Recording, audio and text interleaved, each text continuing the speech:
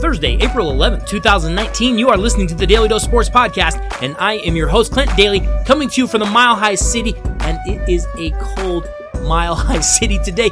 I'm not sure where you're at, but here in Denver, yeah, we're getting snow and we're getting cold because that's just how we roll here in Denver, Colorado. Hey, if you are tired of the same old sports talk, if you are sick of the same old subjects again and again, talking about your local team like you haven't heard those same things over and over, hang out here at the Daly Dose for a while. You're going to like it a little bit better. We talk sports with a dose of common sense. We look at a number of different subjects, and whenever we get the chance, yeah, we'd rather just laugh at a lot of the sports world because a lot of it is actually pretty funny. We are happy to have you here with us today. Happy Thursday to you. We are slowly but surely making it through this week. And kids, we have a very important day in sports history today because I want you to think about something right now. We are told over and over and over that baseball is the thinking sports fan's game, right? That's what you always get told. Hey, there are nuances in baseball that maybe the average sports fan just doesn't get. If you're just that beer-chugging moron, you might not understand the depth and the precision that goes into baseball. These are smart sports fans, and it's a smart game, and we're not going to dumb it down for the rest of you morons, okay? Just kind of keep that in the back of your mind. Major League Baseball claims the year 1869 as their first year of existence, okay? Well, it was on this day, April 11th, back in 1907, that a very important innovation got started. Because on April 9th, 1907, 38 years after Major League Baseball had started, mind you, that New York Giants catcher Roger Bresnahan became the first catcher to ever wear shin guards. Now, I don't claim to be the smartest person in the world, but I will tell you this. The very first time I got hit in the shin with a baseball, I'd be going out and wrapping an old car fender around my leg if I had to. I was like 4 or 5 years old, and I'm like learning to ride a bike, and my foot slipped off the pedal. The pedal swings back and banged off my shin and brought tears to my eyes, and I was like, no. That is not going to work. Imagine a baseball being thrown full speed at your shins by a pitcher. Are you kidding me right now? Or imagine when it gets tipped off the bat, how hard that cracks into your shin. It took baseball people 38 years to figure out that hurt.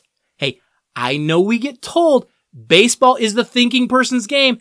Yeah, after thinking about that, I'm not so sure. Hey, if you'd like to contact the show, tell us what sports innovation you feel like you would have invented. We would love to hear from you. Hit us up on email, dalydosports@gmail.com, or you can find us over on Twitter or Facebook.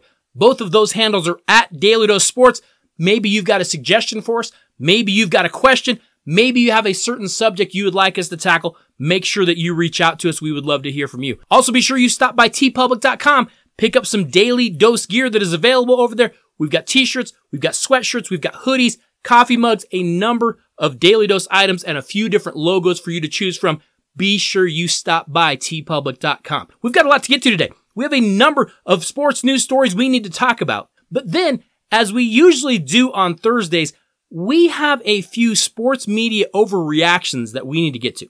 Because we know sports news, it can't just happen and the sports media take it in stride.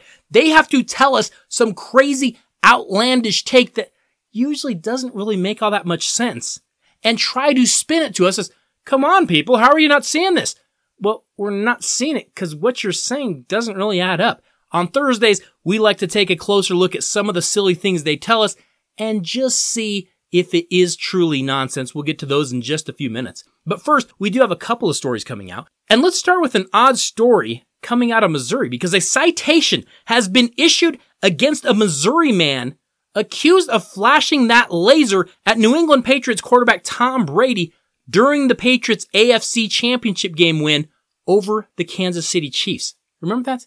You could see like a little green light on Brady's helmet and on Brady's jersey. Well, prosecutors said yesterday that Dwayne Morgan, a 64-year-old man out of Lee's Summit, Missouri, faces a single count of disturbing the peace, a municipal violation. Television stations posted footage after the game that showed that green light flashing on Brady late in the Patriots' 37-31 overtime victory back in January. But prosecutors say Brady was unaware of the laser. Now, laser pointers are banned at pretty much every single sporting event because of the potential for distraction and because it is really, really dangerous to someone's eyeball. The light can damage the retina even if it just hits it for a short amount of time.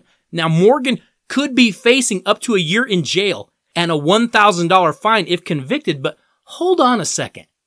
Disturbing the peace? That's what he's being charged with? Why would it be disturbing the peace?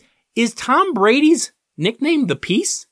I don't know how that's disturbing the peace. I don't think he did any disturbing of the peace. I could see other charges, just not disturbing the peace. I could see, attempted assault, attempted aggravated assault. I could see something like that.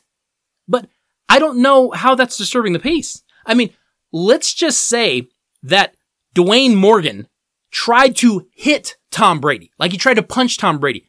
That wouldn't be disturbing the peace, would it? What if he tried to poke Tom Brady in the eyeball? Would that be disturbing the peace? I don't think it would. I think they'd come up with something else. What in the world is going on in Missouri? What are your laws governing here? None of this makes any sense. Is this some sort of weird plea bargain? Like when you get pulled over for speeding and then you actually plea down to defective vehicle. Okay, I was doing 90 in a 45 zone, but we're actually going to give you a broken taillight and you can plea it down. Is that what's going on here? Because nothing that happened here was disturbing the peace. I don't understand how they got that call. If you tried to hurt Tom Brady, which is apparently what he's trying to do, that would be attempted assault, not disturbing the peace. I mean, what if, and I'm just throwing this out there, what if Dwayne Morgan went to a massage parlor where he knew they had prostitutes working? Would that be disturbing the peace? Okay, bad example, but you do understand what I'm saying, right? You can't just throw out some random charge that doesn't make any sense whatsoever. Come on, Missouri, be better than that. Finally, in one of the more bizarre stories that I can remember recently in sports, LeBron James says he was stunned to learn of Magic Johnson's decision to just abruptly step down as the Los Angeles Lakers president of basketball operations on Wednesday. Now, I don't know if I believe that LeBron was stunned. I don't know why you'd be stunned. I mean, keep in mind, this is the same guy that can't pay NBA players enough to come be with him in Space Jam. So slow down on being stunned that someone left you. But I get the sentiment. Despite Johnson's abrupt resignation, LeBron says he still stands behind Lakers owner Jeannie Buss and the organization. Now, the team, of course, is still assessing what to do now, considering Johnson moving on. But general manager Rob Pelinka, they say, is going to stay in his job. And if anything, they say he will probably have even a little bit more power within the organization. Now, Magic didn't really offer any indication that he was on the edge of leaving the team. Johnson said he didn't tell LeBron about his decision to leave before making the announcement either. Of course, the Lakers finished the season 37-45 and missed the playoffs yet again. They went 35-47 last year, so we know that the job security of head coach Luke Walton was, let's just say, tenuous at best. When Magic announced he was having a press conference, everyone just thought, oh, okay, well, he's going to be firing Luke Walton. We all knew this was coming. And then instead, he walked to the podium and said, yeah, I'm out. I'm not having fun. I'm going to leave. This is such a strange story. Of course, the Lakers have not made the playoffs since 2013. Now, Luke Walton did participate in exit meetings with players on Wednesday, and he does still have 2 years left on his deal. Only one of those years is guaranteed, which doesn't really mean anything except for the Lakers would have to pay him if they do go forward and fire him right now. And Magic was even asked if he was going to let Luke Walton go, and he said he was preparing to make that decision, which I think we all know means, yes, he was going to fire Luke Walton. But the thing that is standing out to me in this whole situation is the fact that Magic told us during the press conference that he was really torn on just giving up his position. He said he felt so bad for owner Jeannie Buss, who he sees basically as like a sister, that he couldn't even tell her face to face. So she basically found out like we all did watching the press conference and saying, wait, what did he just say? He's quitting? Seriously? That's how Jeannie Buss found out. And wow, is that disrespectful to Jeannie Buss by Magic. Do you think Magic Johnson would have not told Dr. Jerry Buss face to face if he was leaving the organization? No chance whatsoever. And that does tell me Magic Johnson doesn't truly respect Jeannie Buss, because there's no way you would have done her like that if you truly respected her. No way. You would have gone to her and said face to face, I don't care how hard this is. I don't care how many tears we shed. I have to leave this organization, but I owe it to you to do this the right way. So when he says, yeah, I just couldn't do it, I just couldn't face her, that tells me he doesn't really respect Jeannie Buss. And while we're on that subject, here is the question that I'm starting to ask. At what point can we start calling Jeannie Buss a poor sports owner? Don't forget, Jeannie Buss is the one who hired Magic Johnson. She is the one who leaned on him and told him he should draft Lonzo Ball. She is the one that hired Rob Pelinka. She has been putting these people in positions to make these decisions. And at some point, when do we start looking at Jeannie and saying, hey, hold on a second. What is it you're doing exactly? Because make no mistake, she is not her father. And we are seeing the decisions she makes coming back and biting that franchise again and again. Yes, you got LeBron James. But right now, I'm not sure anyone else wants to go there. And this situation with Magic leaving, yeah, it's not helping, because it just looks like chaos at the top of the Lakers organization. Hey, coming back with the NCAA tournament wrapping up this week, yes, we have gotten a couple of sports media overreactions to discuss. Plus, where are some of those top NBA free agents going to be going this offseason? Yeah, probably not where we're being told by the sports media. We're going to talk about a few of those when we get back. Hey, just a quick reminder that if you have any shopping you need to do, whether it's for yourself, maybe you have birthdays coming up, maybe you have holidays coming up, just remember you might want to head over to lootcrate.com/Daly Dose, where you can find the latest pop culture collectibles that feature your favorite TV shows, your favorite movies, and your favorite video games. April's Loot Crate theme is now out. It is called Showdown. When the time for talking is over and there are scores to be settled, these pop culture heavy hitters are always ready for a showdown. Hey, join us as we celebrate iconic battles with epic gear.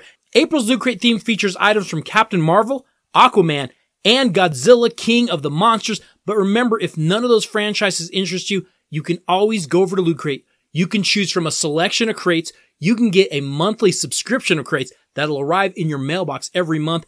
Or you can just go over there and order individual items. And remember, they have a ton of things in any franchise that you can think of. The best part about ordering from Loot Crate, when you check out, make sure you type Daily Dose in the coupon box. We are going to get you 10% off of your order, just as a little thank you for listening to the Daily Dose.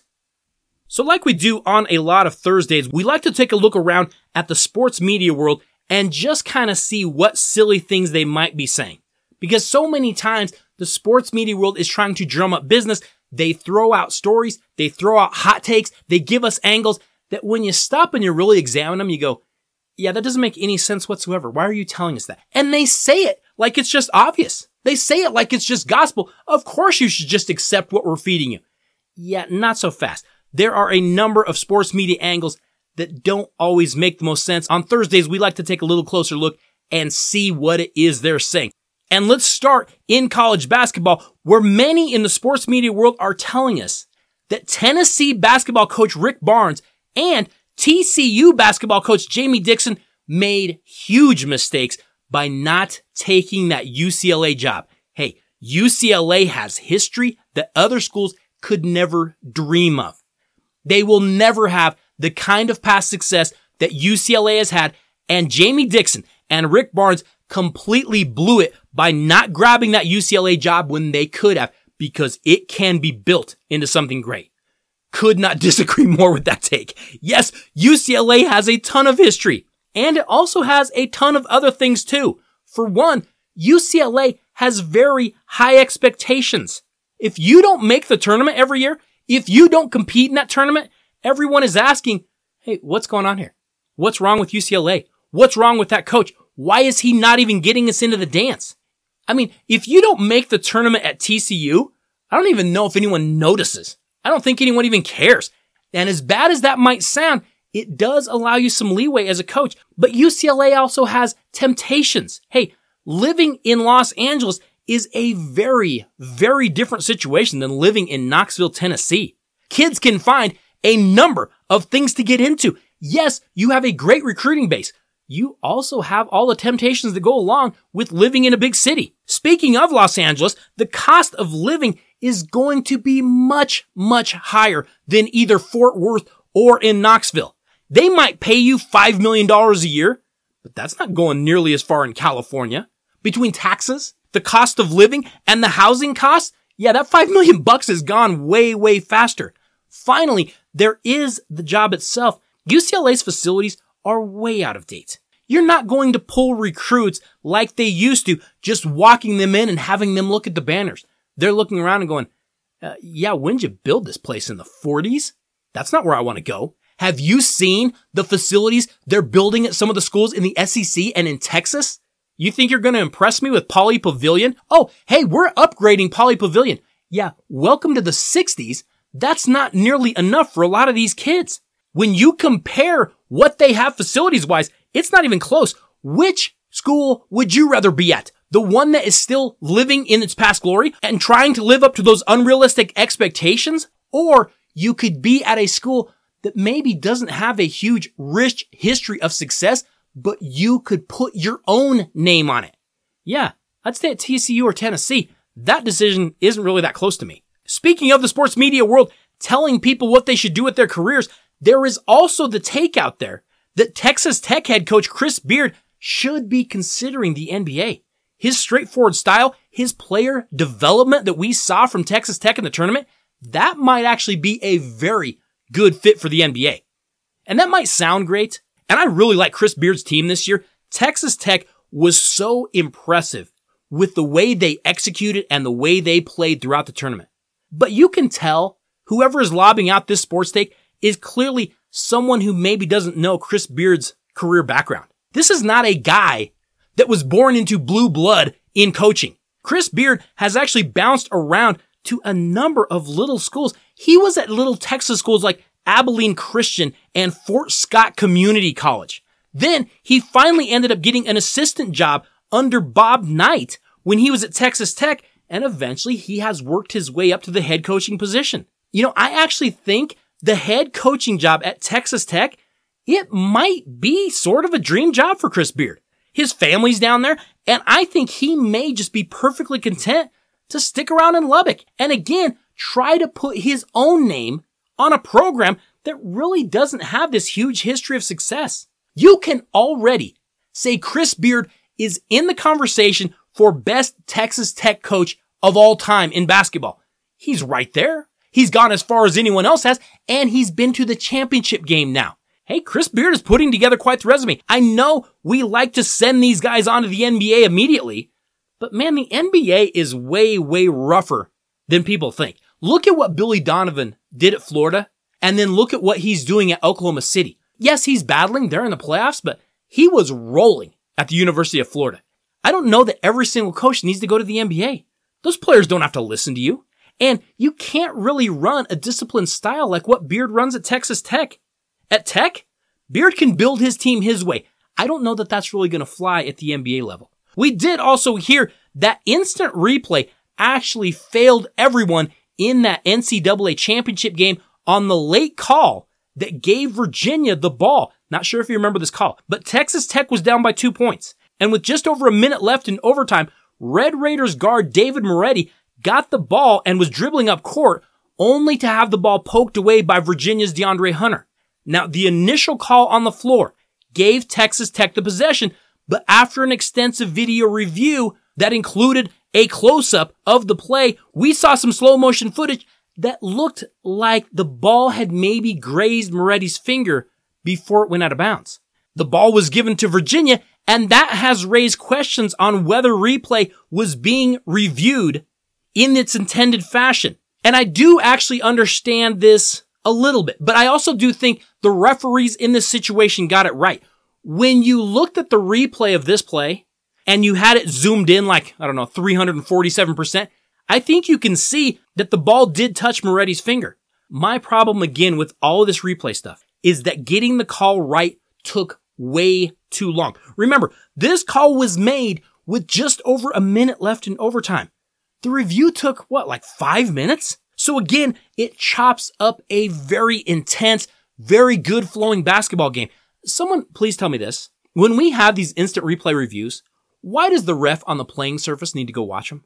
Why can't you just have a replay ref watch it real quick and just relay the information? I don't need the ref to go over to the Viewmaster viewer on the sideline, duck under the hood, or in basketball, put the earmuffs on and stare at the replay. If you want to fix blatantly incorrect calls like this one, which I do think the refs got right finally, fine. Just get the decision from a replay referee and let's speed up this process by about 3 or 4 minutes. I don't need you to go over and look at it. I need someone else to already be looking at it and saying, hey, switch that. It's their ball. Done. Let's get this thing moving.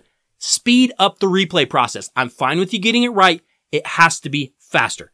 Not sure if you saw this one, but The Athletic recently conducted an anonymous poll of NBA players where they asked a few questions. Who is the most overrated player?